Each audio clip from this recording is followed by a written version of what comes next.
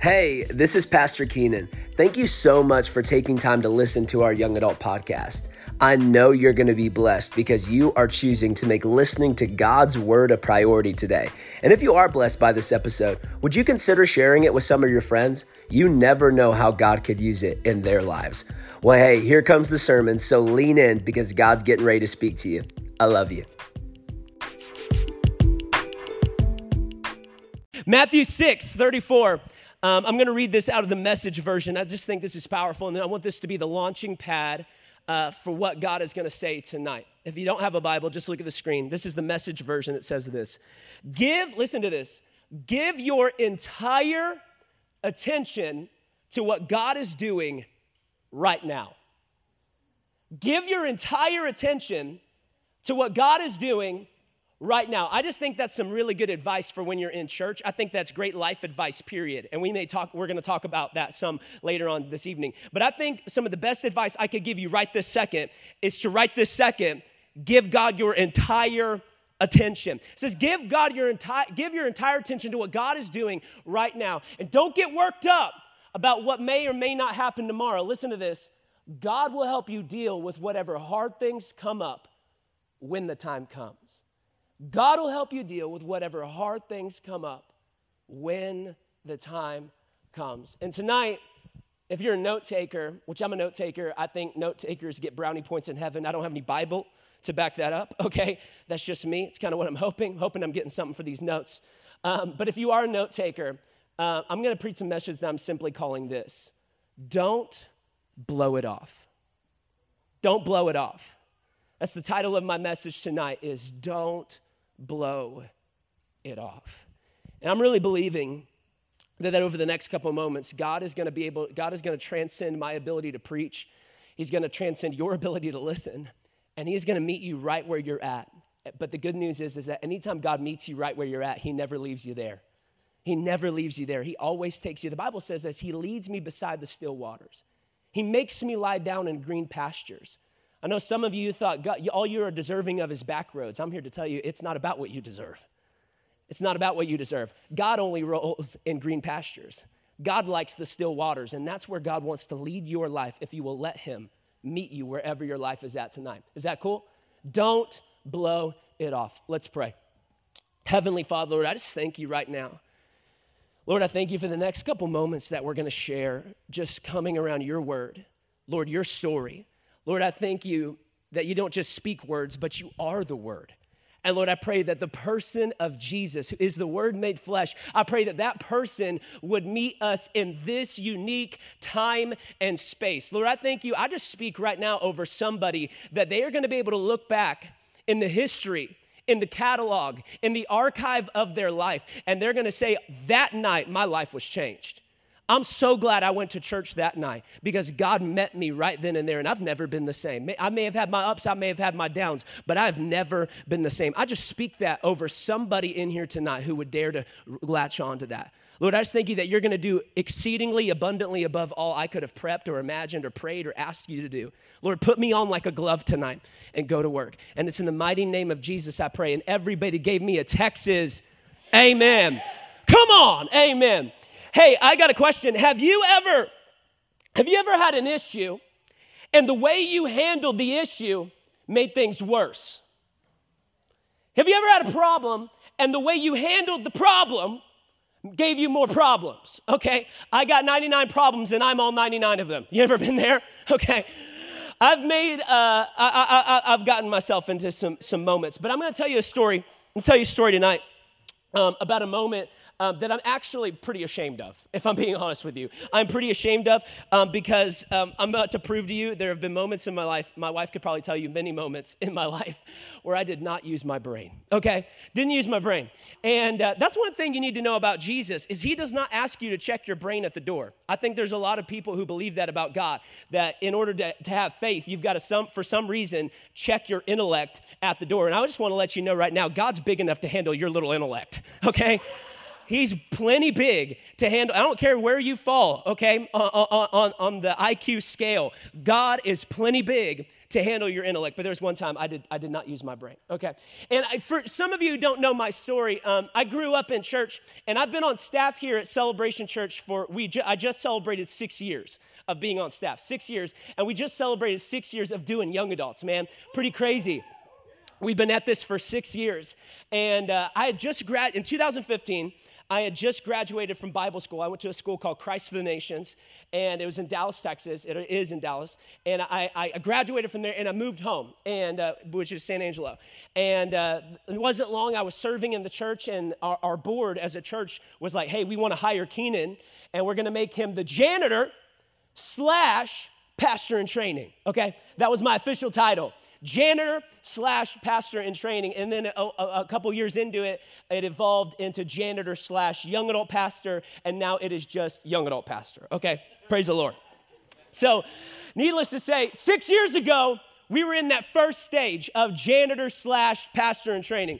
And back then, our building did not look anything like this, okay? It did not. It was nasty, okay? It had been vacant for a long time. If you don't realize, you're sitting in what used to be an Ashley furniture store, okay? This is what this used to be. So some of you are like, "I'm not holy enough to come in here." Are you kidding me? This used to be a furniture store, okay? It's still the same walls, all right? For the most part, anyway. So I remember we officed downtown, and my job was to be up here working on the facility. And my wife is probably laughing at that, okay? Because I don't have a handy bone in my body, okay? Seriously, the most manly thing I probably know how to operate is like WD-40, okay? Is it true or is it a lie? It's a lie? Okay, maybe I'm like going over the top. Okay, I know a few things, okay? And so I'm sitting here and I'm working on the church, and we had this guy who wanted to volunteer his time. So it's just me and this dude up here all day, every day. Pastor Brandon, our senior pastor, is downtown at our offices, and we had all of these walls. Now, obviously, these walls that you're in right now go all the way to the ceiling, but back then, the walls did not go all the way to the ceiling. So what would happen is we had these little partitions, right? They were like 10 feet high, and they were like faux walls, right? They were fake walls. And that was from the furniture store. And so my job and this dude's job was we were supposed to go in and take all of those walls out. That's what we were doing. So we were going through the church, and he had a chainsaw, which I love a good chainsaw, but I did not operate it, just to make that clear. I did not operate it. So we had a chainsaw, and we would go up to the wall, and we would cut it right at the seam, and then we'd push the wall over, right? And so once we pushed it over, and these are thick walls. Like, they may have been fake walls, but they are thick, okay? And so we're sitting there, and we're taking and dismantling these walls, like we're ripping them apart and hauling them out of the building, and naturally, we make a massive mess, right? There's sheetrock everywhere, right? So there's a huge mess, sheetrock all in the carpet. And I remember my dad, who's our senior pastor, he came one day. I'm 20 years old, 21 years old. I'm 26 now, I'm just out myself.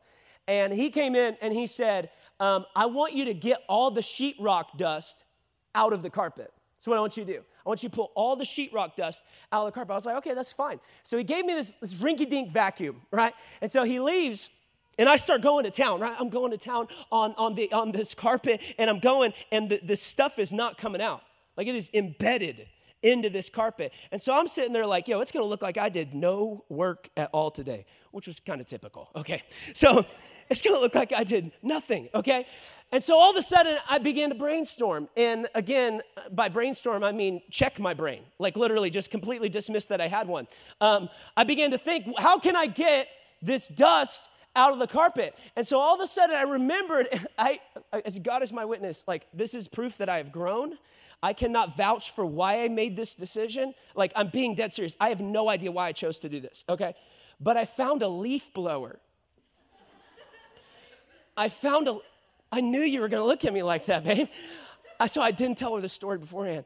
I found a leaf blower in the church, and I was like, maybe this will work, right? I was like, maybe this will work. So I got the leaf blower, and I started at the front of the church, and I sit there, and I fire it up, and it's, and it's going, and I'm just blowing the dust out of the carpet, and it's working. The dust is leaving the carpet, but all of a sudden, there's this huge dust cloud in the middle of the church. Like, seriously, you'd have thought the presence was super thick at our facility. You're like, man, God's doing something over there. It's not. It's just Keenan being an idiot, right? So I'm blowing this, I'm sorry. I knew this was going to out me. I'm blowing this dust. If God can work with me, he can work with you. Come on, somebody. I'm up here to tell my testimony and shame the devil, all right? God never leave me, even though you probably will after this message, all right? So I'm sitting there, I'm blowing the dust out of this carpet. It's getting everywhere. And all of a sudden, a little while later, I didn't catch on that this was like a bad thing for whatever reason. Pastor Brandon comes in and he says, "What are you doing?"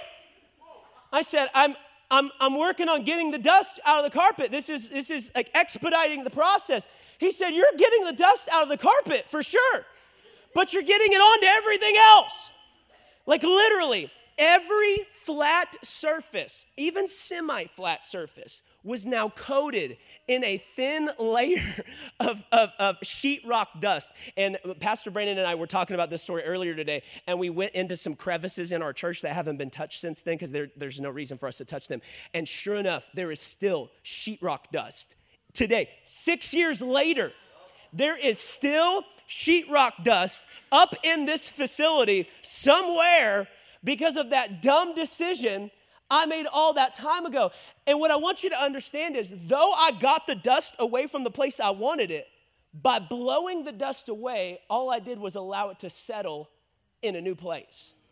All I did by blowing the dust, by just simply getting the dust off the place I wanted to find spick and span, all I did was make the rest of the place a little bit messier. And what I want you to understand tonight is that blowing off today only makes tomorrow messier.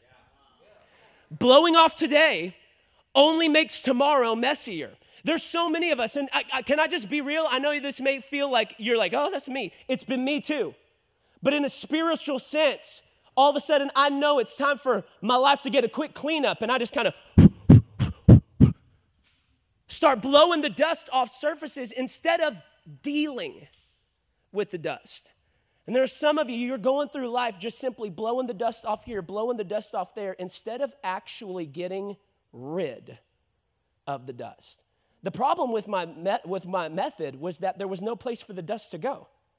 I was in a closed-in facility that kept the door shut. The roof is sealed tight. There's no place for the dust to go. It stayed right there. It was just in a new spot. And what I want to encourage you tonight is stop blowing it off. Stop blowing it off. I'm telling you, there's some nooks, crannies, pockets, corners, and crevices of your heart that God is saying, hey, I'm ready to deal with that. I'm ready to deal with that thing. That thing that's been plaguing you, that thing I've been talking to you about over and over and over, I'm actually ready to deal with it. And for so many of us, we go day by day by day, just blowing it off. Blowing it off. Obviously, this is a double entendre. We blow the dust off and it gets on other things, but many of us are just blowing God off. God wants to meet with us. God wants to deal with us. God wants to actually, when he deals with us, he heals us. God wants to begin to mold us and shape us, to grow us. And because we keep blowing him off, because we keep putting our progress and our relationship with God off, we wonder why every nook, cranny, pocket, corner, and crevice of our soul is dusty. It's dusty. I'm here to tell you, you've got to let God dig today. You've got to let God suck that dust out today. You've got to actually wade into what he's doing today. Can I tell you right now, and I posted this on Facebook earlier, but it's just, I couldn't wait to get it out because the Holy Spirit was just speaking to me. Many of us waste today's grace on tomorrow's problems. Many of us waste the grace we've been given today on tomorrow's anxiety, on tomorrow's depression, on what may or may not happen tomorrow. I read this earlier, I think it was earlier this week, and I just thought it was so profound. This author said this. He said, anxiety is simply imagining a future that doesn't involve Jesus. Anxiety is imagining a future. It's living in a future in your head that is void of Jesus. That when you get there, he won't be there. That doesn't factor him in. And many of us, we are wasting the precious grace we've been given today on the problems we aren't even facing today. Can I tell you right now, you only have grace for today's issues? You only have grace for today's issues. You only have grace for today's problems. You only have grace for today's relational tension. You only have grace for today's anxiety. Quit piling tomorrow's and next week's and next year's on top of it. You don't have grace for that yet. This is exactly why Jesus says in Matthew chapter 6, verse 34, he says, give your entire attention to what God is doing right now. Give your entire attention to what he is doing currently. And many of us, we cannot give God our entire attention because we're giving the enemy our entire attention. We're too busy sitting there. What's he doing? He's coming again. Oh my gosh, he's coming to plague me again. He's going to do it again. He's going to hit me with that again. Oh my gosh. And God says, no, don't even pay any mind. Don't even pay any mind. He is a defanged and dethroned king. He is no longer the king of your life. He no longer has authority. He has been completely defanged and dethroned. And it's time that you look to the one who's actually been enthroned on the seat of your heart. Come on, give God your entire attention. He's worthy of it all. He's not worthy of a 30-minute session on a Thursday night. I'm here to tell you, God wants to encounter you. He wants to spend time with you every waking moment. Give your entire attention to what God is doing right now. I want to read this, 2 Corinthians chapter 6, verse 2. 2 Corinthians chapter 6, verse 2. Paul writes this. He says, indeed, the right time. How many of you have been talking about that? I don't know if it's the right time. I don't know if it's the right time to do that. I don't know if it's the right time yet. The right time is now. The right time is right now. I'm here to tell you the right time to do the right thing is right now. The right time to do the right thing is right now. What's the right thing? Give God everything that's wrong. Give God everything that's wrong. I'm telling you, there's so many of us that push off. We delay. Here we go. We reschedule. Oh, I'm going to get around to that. Yeah, can we reschedule? Can we reschedule? Can we kind of decide to do this on another week? And I'm telling you, you are not hurting God by rescheduling. You are delaying your own healing. And notice, can we throw it back up one more time? 2 Corinthians chapter 6, verse 2. He says this, today, is the day of salvation. Listen to this. So many of us apply this verse to people actually getting saved. Now you have to understand, he is talking about people actually stepping over from death into life, right? Eternally, saying yes, like putting their faith in Jesus, okay? But today is the day of salvation, meaning, listen to me, bigger than just where you will spend eternity, bigger than where you will spend the forever. He's saying the only things I can save you from are the things that are currently happening. I can only save you from the things that are currently plaguing you. And there are many of us, we have made ourselves a prisoner to a future that will not even happen. Will not even happen. Many of us, we serve a future. We live crippled today about a future that we will never experience. I'm here to tell you, the Bible says the steps of a righteous person, they are ordered of the Lord. I'm here to tell you, God is not going to lead you down that path. Some of us are watching a movie about how our life goes, and I'm here to tell you, that's not the movie of your life. There's not grace for your plan. There's grace for his plan. And I'm telling you, when we begin to lay those things down and we begin to give God our entire attention to what he is doing right now, and I'm telling you right now, that is permission to no longer live with your head shoved up your past. That is permission for you to no longer live with your head completely shoved up your past. You can't see what God's doing now with your head shoved up your past. Some of you, your past will not let you live until you let your past die. You've got to let your past go. God says, I want to talk about right now. And then you botch that right now, but guess what? You got a new right now. He said, okay, I no longer want to talk about that right now. I want to talk about this right now. And so you botch that one. He's like, okay, let's talk about this right now. Give me that right now. Oh, you did that again? Okay, now we got a new right now. What's next? Right now. What's coming after this? This. What's coming after this? This. Listen to me. All you will ever have access to is right now. all you'll ever have access to is right now. And it's time that we give God our entire attention to what he's doing now. What I'm trying to say is quit blowing off what he's speaking.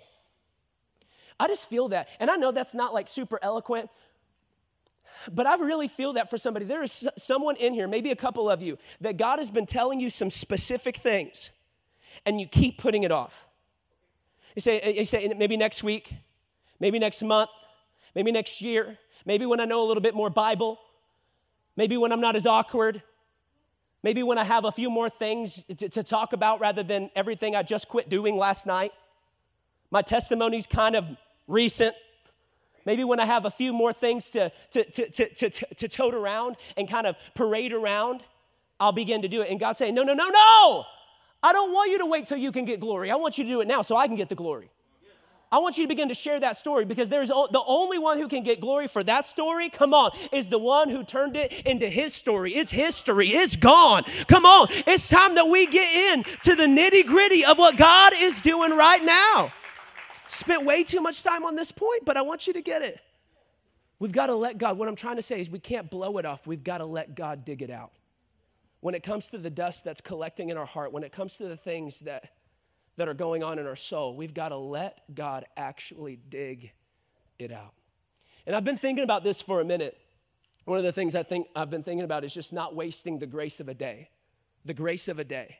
What grace do I have today? I'm graced for the tensions I have today. And God just began to speak to me, and he took me back to a pretty familiar passage.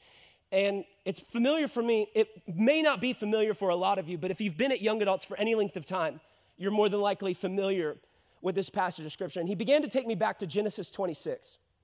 Genesis 26. Now, before we throw it up, I want to set the scene for you. We've got two guys, and one of them is dead at this point.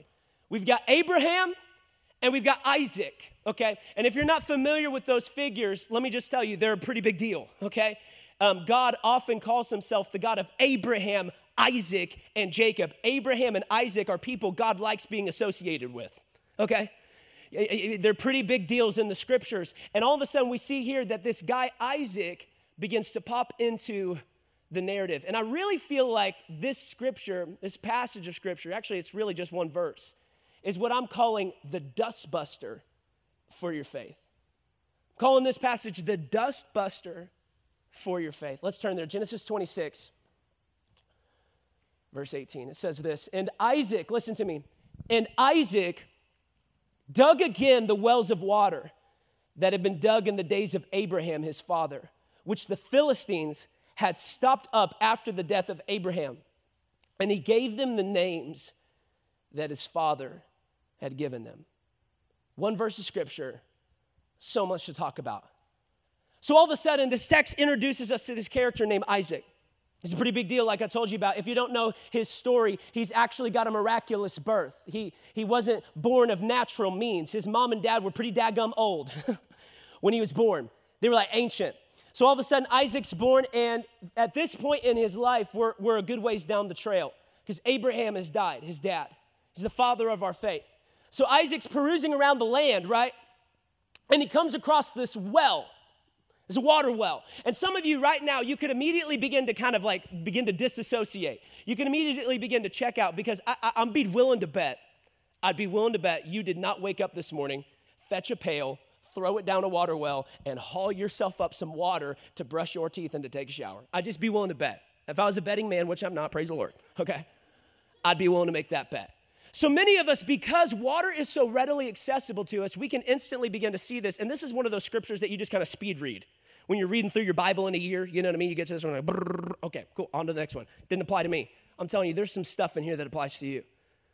So all of a sudden, we see Isaac, he comes to this well, and we can begin to disassociate. But you have to understand this about a well.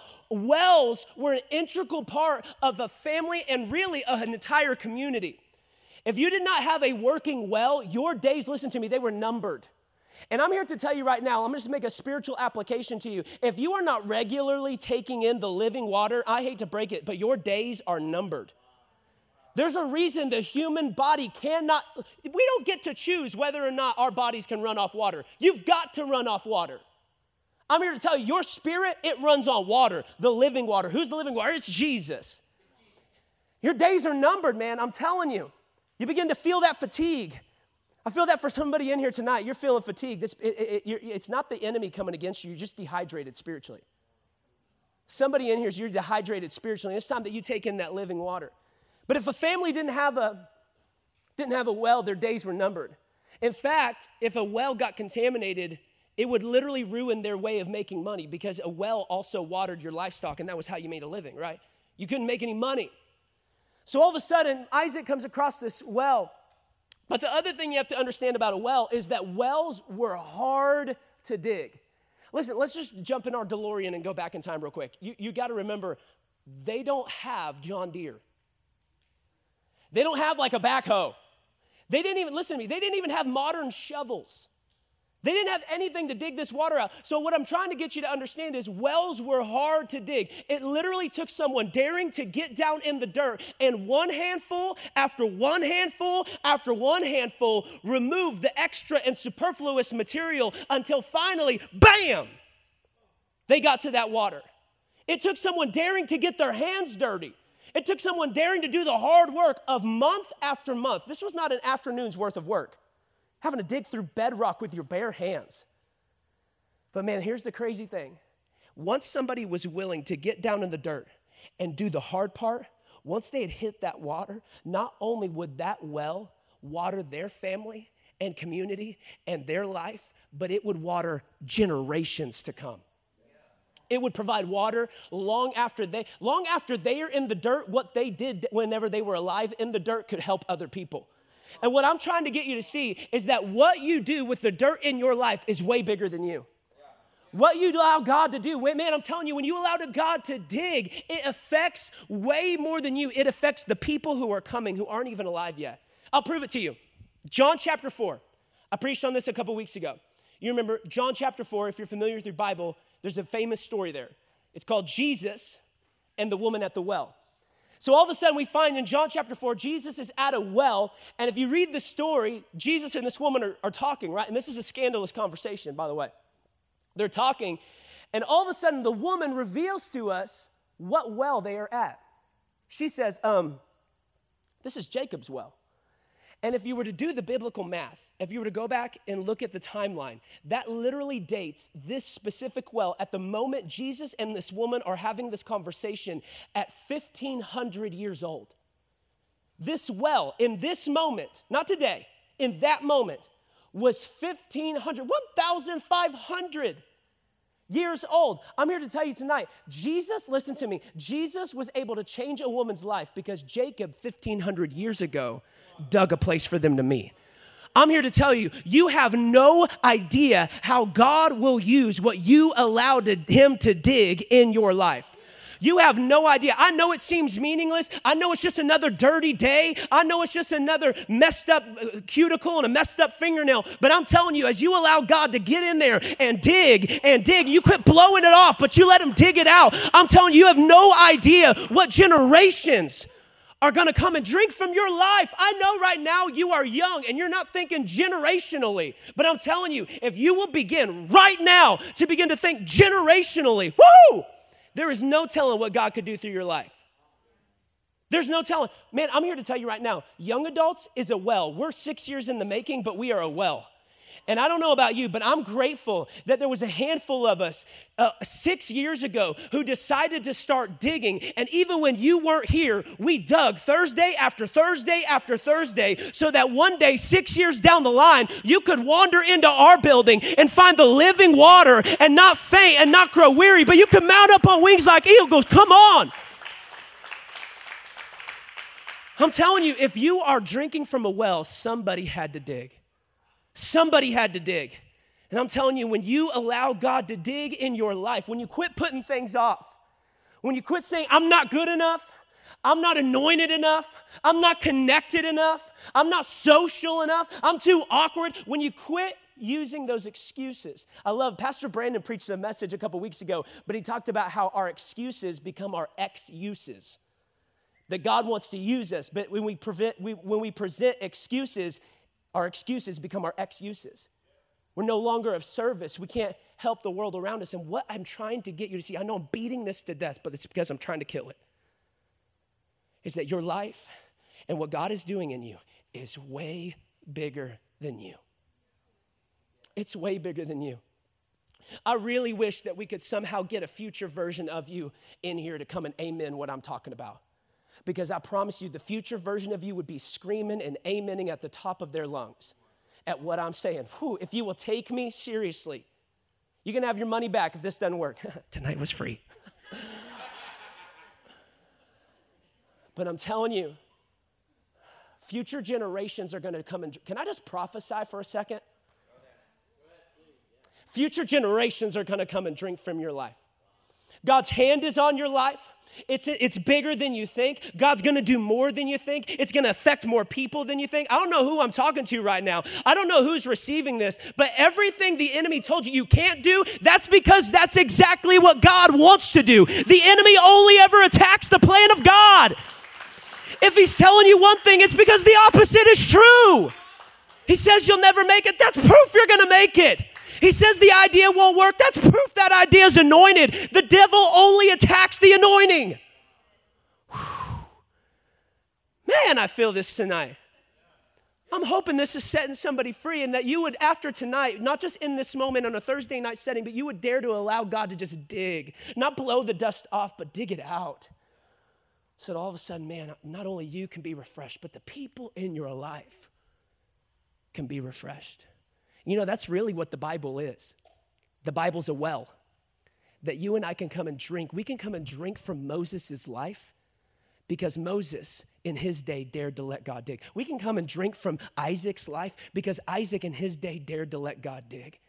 He had no idea this place called America and this place called young adults would ever be able to benefit from that one act of obedience. You have no idea. I'm telling you right now, you have no idea the ripple effect of your yes to God. You have no idea the ripple effect of your yes to God.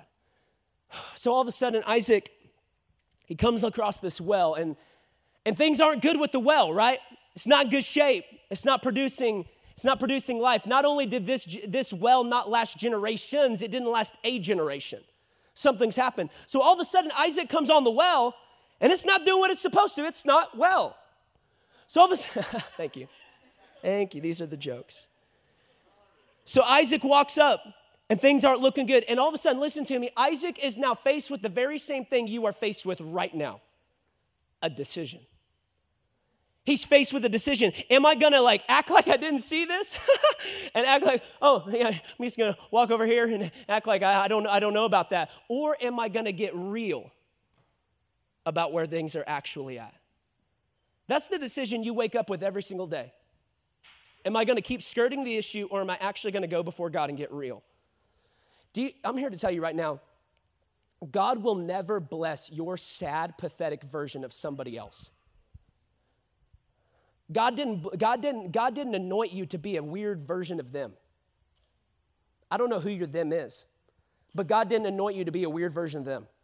He anointed you to be the anointed, blessed version of you. I was talking to somebody the other day, and we were talking about preachers who imitate other preachers, which there's nothing wrong with that. I mean, I think the main thing is that we get the gospel out. But the truth is that if you and I are the same, one of us is irrelevant. One of us isn't necessary. I'm telling you, God made you an original. Don't you dare die a carbon copy. Don't copy and paste someone else's life onto your story. I just feel the need to reiterate this, but you got to get honest about where you actually are. So all of a sudden he gets real, and what I want you to see is that God can't change what you are unwilling to confront. God can't heal what you refuse to reveal to him. He can't.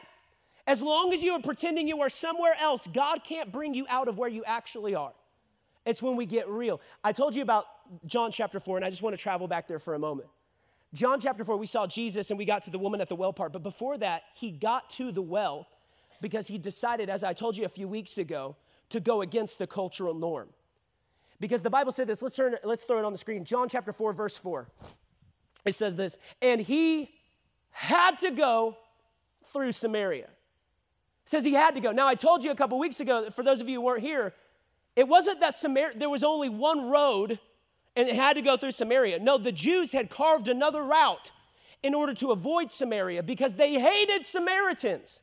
They hated them. Jews and Samaritans were at odds. They hated one another. So they would rather go the long way than go the quick way and have to interact with people they hated.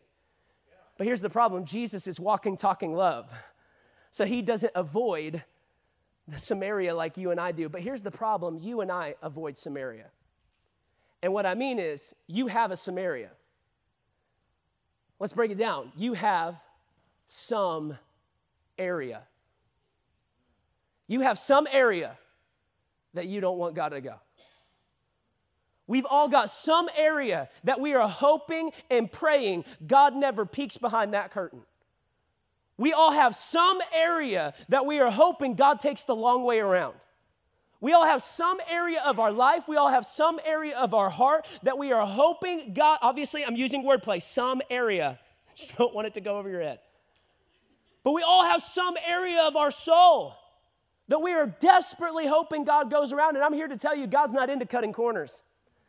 God didn't start cutting corners with this woman, and he's not about to start with you. He's coming right for that area that you are hoping he avoids. Every other religious person has avoided it. Guess what? Jesus isn't religious. I hope you understand that. Jesus is not a religious guy. Religion is man's attempt to reach God. Jesus was all about bringing God to man. Religion is man's attempt to work his way to the Lord. Jesus was like, you can't work your way to me, so I'll work my way to you.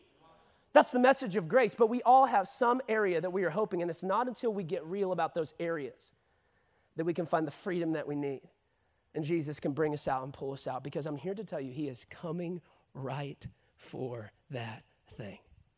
He's coming for that area. You got to be real about where you actually are. You know, this is, if you're battling this, I want you to know you're not alone, because this has actually been the human condition since the very beginning. This is what we do. When we mess up, what do? We hide. In fact, I'll prove it to you. In Genesis chapter 3, hold on before you throw it up. In Genesis chapter 3, we find what's called the fall. The fall happens. What happens? Eve and Adam, they bite of the forbidden fruit, and their eyes are open to the dual realities, good and evil, right? And they realize that they've sinned. They've realized that they've fallen short of the glory of God. That is what sin means. And so all of a sudden, because they are ashamed, what do? They hide. They run and they hide. And I love this. Notice what God does as soon as somebody sins. He doesn't look down his nose. He goes looking. People have told you God's too holy to look upon sin. This tells me that's the first thing he does. It's not that he can't look upon it. He actually goes looking for it. He goes looking for it. So all of a sudden, God begins to peruse the garden. And this is what we see. Genesis chapter 3, verse 9. If we could throw it up. Genesis chapter 3, verse 9. It says this. Then the Lord called to the man and says, Adam, where are you? Adam, where? Where are you? Now I want to ask you real quick. Is God really unaware of where Adam's at? Like, has Adam seriously found the best hide-and-go-seek spot in the garden? No, not at all. No, you have to understand, when God asks you a question, it's never to bring him the insight. It's always to bring you some insight. You see, God, listen to me. God was not ignorant of where Adam was at. God needed Adam to admit where he was at. Because listen to me, and I hope this pokes you like it pokes me when I think about it. God can't bring you out of somewhere you won't admit you are. God cannot bring you out. God is not into taking hostages. He's not into hostages. I know that's what religion taught you, that God will take you hostage. We use the word surrender, which I understand the connotation, but it also has a negative connotation that God's surrender is a war term. In fact, actually, you never find in Scripture the word surrender used. That's not a biblical word. I'm not saying that we need to stop singing songs about surrender and stuff like that, but that's actually that's not the connotation. It's not that God comes and, I finally surrender. No, it's that we're finally convinced. Our mind has changed. That's what repentance means. And I'm telling you, God cannot bring you out of somewhere you are pretending you don't live. It's time you send him your real address. It's time you give him coordinates to the shack. It's time you give him coordinates to the shack. That place that you live. That place that has actually held you hostage. That place that you've taken residence. I'm here to tell you, your past is not a place of residence, it's a place of reference. Your past is not a place of residence. You're not called to check into the Holiday Inn of your past. And it's time to get real so that the King of Kings and the Lord of Lords can check you out of there and get you to the place that he's called you to go.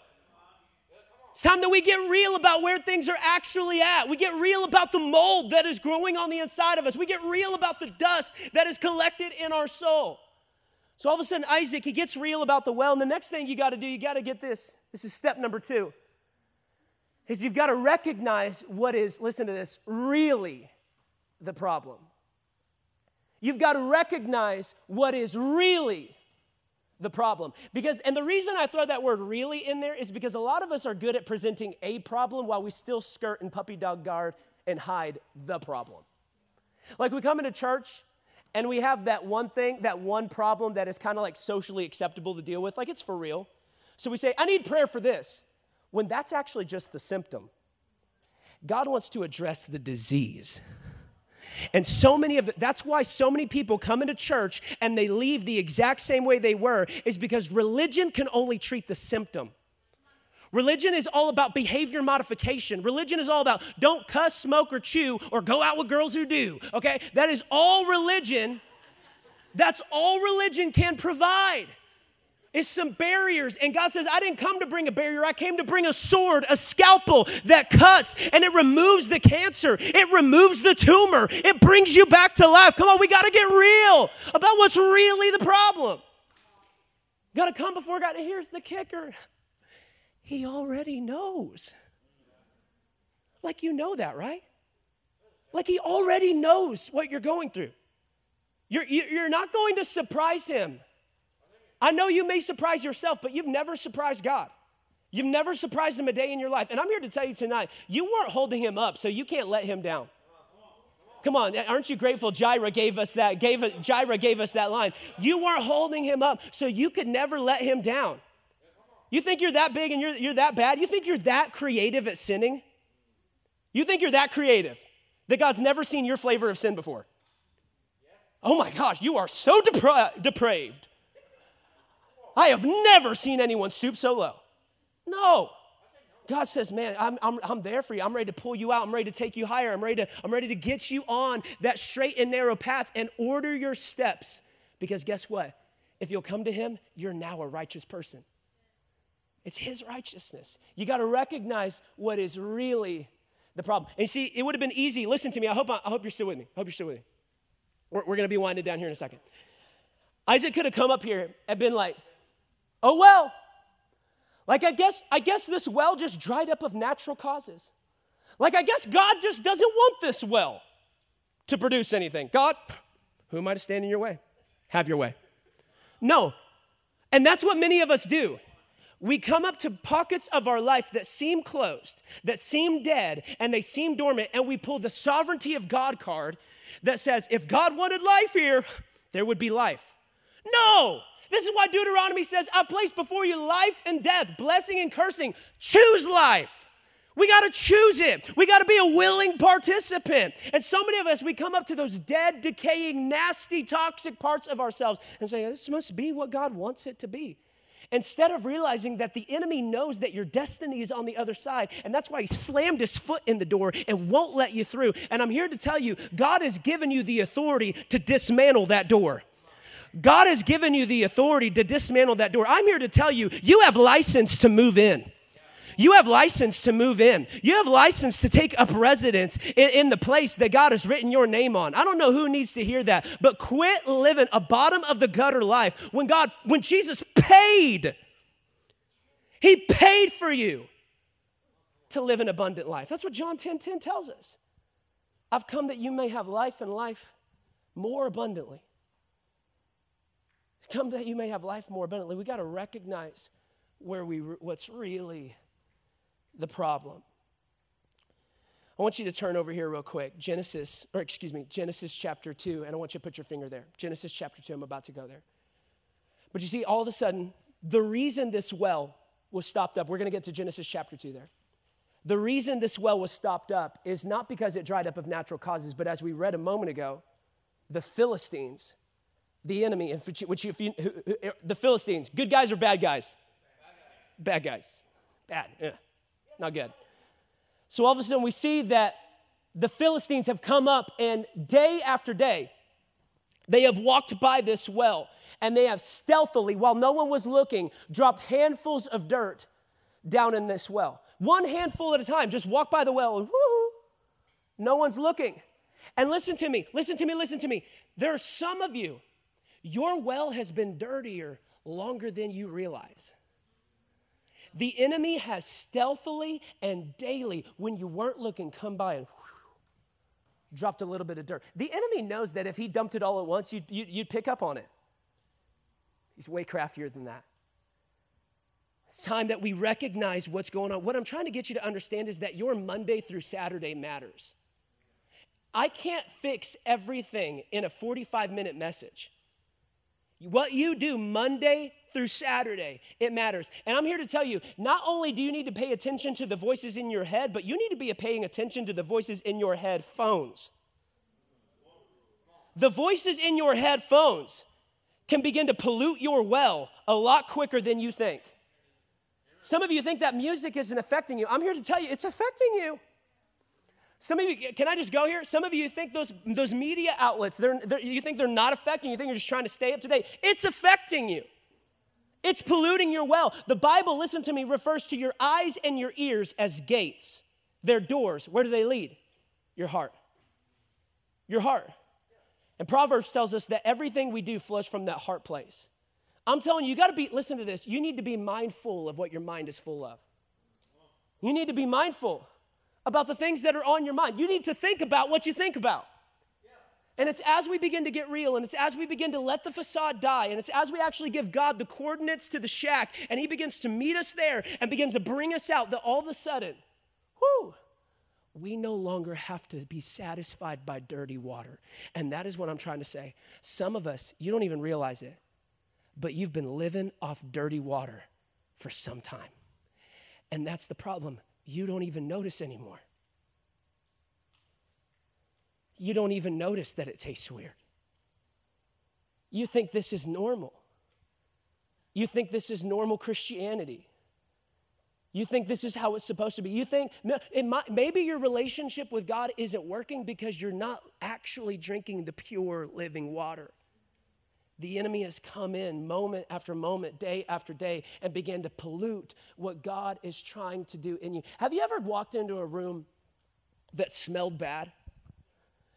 And you spent some time in there? Maybe you went over to a friend's house and it was like, oh, this is weird, But all of a sudden, like, you can't leave because it smells bad. Like, you're over there, they invited you over. But all of a sudden you hang out. Like, maybe like you went into a house where somebody had smoked for a really long time. And you walk in there and you're like, whoa, somebody was smoking in here. And then you sit there for a little while and you talk and you chat and maybe have a meal. And all of a sudden that smell that was so pungent a moment ago, you're like, is it gone? It's not that it's gone. It's that you've gotten used to it. And I think there are some of you, you recognized the dirt when it first showed up, but you didn't do anything about it. And now you're just used to it. Now I'm used to San Angelo water. I'm used to living off Naz worthy. I'm here to tell you, Naz is not worthy. It is it's Naz unworthy. But there are some of us, listen to me, there are some of us, we've gotten used to living off dirty water. And what I really feel the Lord wants to do, what I really feel he wants to do is to purify the water tonight. That's what I felt in my heart. I've preached this passage before, but I felt like God wanted to come and take some of the dust off of it for you. I feel like a lot of times when it comes to sermons and stuff, we can think it's a one and done thing. I've already heard that. I've already gone. Well, maybe it's time to revisit. Maybe it's time to let the well be cleaned afresh. Maybe it's time to address some things because maybe after that message you got it right, but then all of a sudden the enemy came by again and you didn't recognize him again. And there are some of you, you know exactly what it is that's polluting your well. You know exactly what it is. And here's the thing. This is why I told you to go to Genesis chapter 2. I was thinking about this, and the Bible says this, that God made man out of what? Dirt. Sometimes, listen to me, let's read it. I'll give you credence for it. Genesis chapter 2, verse 7. God formed man out of the dirt and from the ground, and he blew into his nostrils, the breath of life. Listen to me. You and I are made of dirt. And the number one type of dirt the enemy will try to fill your well with is you. The number one dirt the enemy will try to fill your well with is you. The enemy will come by, and all of a sudden you go to church, and after you leave, the enemy will sprinkle a little bit of you in the mix. You're like, God, I feel you. You're speaking to me. I know I can do anything through Christ who strengthens me. I know I can go the distance. I know I can be what you've called me to be. And the enemy goes, really? You? You know where you come from Odessa. Sorry, Caitlin. You come from Grape Creek. Let's go there. You come from San Angelo. We'll just make even the playing field. But that's what the enemy does. He reminds you of where you're from. And listen to me. God is not taking you where you're from. He's taking you where he's called you to go. He's taking you where he's called you to go. And the more we allow the enemy just to sprinkle our insecurity, begin to sprinkle our inadequacies, begin to sprinkle our history into the mix, no wonder we can't live off the pure water that is Jesus. I feel the Lord saying, I want to purify the water tonight. And what I want you to understand is it is not your job to purify the water. It's not your job. And that's what so many of you have thought, that I can only have pure water once I'm pure. I can only have pure water once I'm pure. And I'm telling you, the pure water comes from the pure one. And guess what? Pure water is needed where impurity is found. Pure water is needed where impurity is found. And this is where I want to land the plane. Can I have somebody, Cody, you want to come play behind me? Make me sound spiritual. That would be great.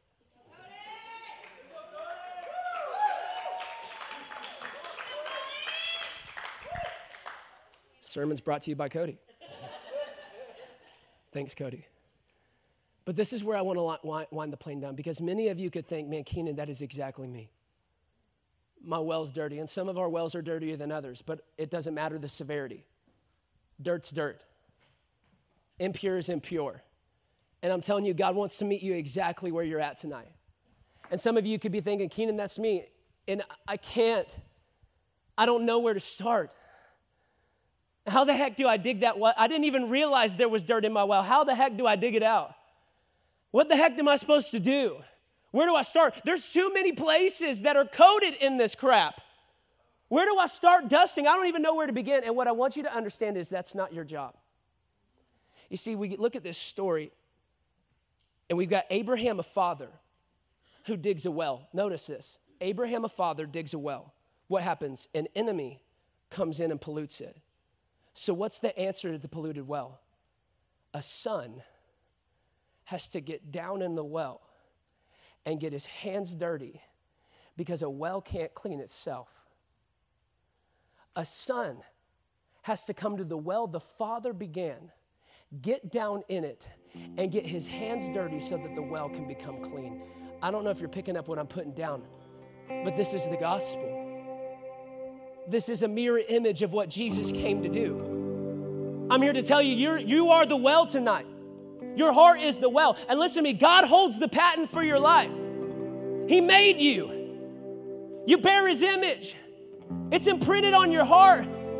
But what happened is the enemy came in, like I said in Genesis chapter 3, and polluted all of our wells. So the answer was that the son, the only son, Isaac is the only son. And he comes in, he comes down, he gets down. Jesus vacated heaven to come to our broken planet. And he gets down in the well, and he gets dirty so that the well can become clean. I'm telling you, Jesus wants to wade neck deep into the dirt of your life. Jesus says, I'll get dirty so you can become clean. This is the great exchange. This is the gospel, that I will give you my righteousness in exchange for your unrighteousness. I'll give you my seat with the Father for your seat in the gutter. Jesus says, let me trade places with you. I'll get dirty so you can be clean. I want you to see this, 2 Corinthians chapter 5, verse 19. 2 Corinthians 5:19 says, 5:21, it says this, for our sake, he made him to be sin, who knew no sin. Jesus never sinned. He was completely pure, so that in him we might become the righteousness of God. I'm here to tell you tonight, your new name, listen to me. This is not just Bible stuff. This is not just stuff you're supposed to yell over a microphone. This is the freaking truth. Your new name is the righteousness of God. In the middle of the porn addiction, in the middle of running to him and running to her and running to a new person over and over and over. I don't care what your body count is. I don't care what substance, traces of it might still be in your system. You have a new label, and that's what it says. It says Isaac restored the names that his father Abraham had given them. He says, I'm not going to call this well by how dirty it was. I'm going to call it by the destiny.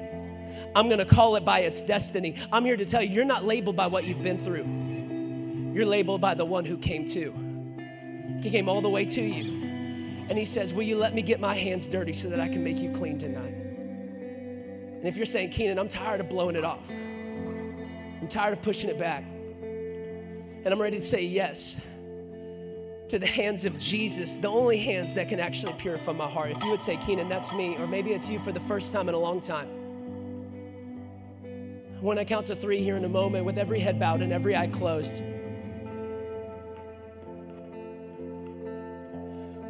with every head bowed and every eye closed, I just want to give you a moment to say yes to the free gift of righteousness, to the free gift of grace and love that only Jesus can bring. You can't do it in and of yourself. I told you a well can't clean itself.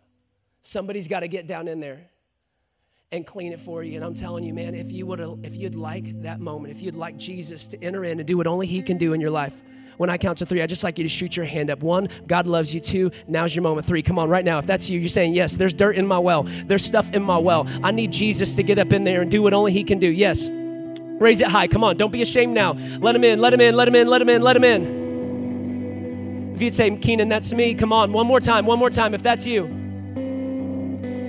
If that's you, I just want you to raise your hand. Well, I'm going to pray for you right now.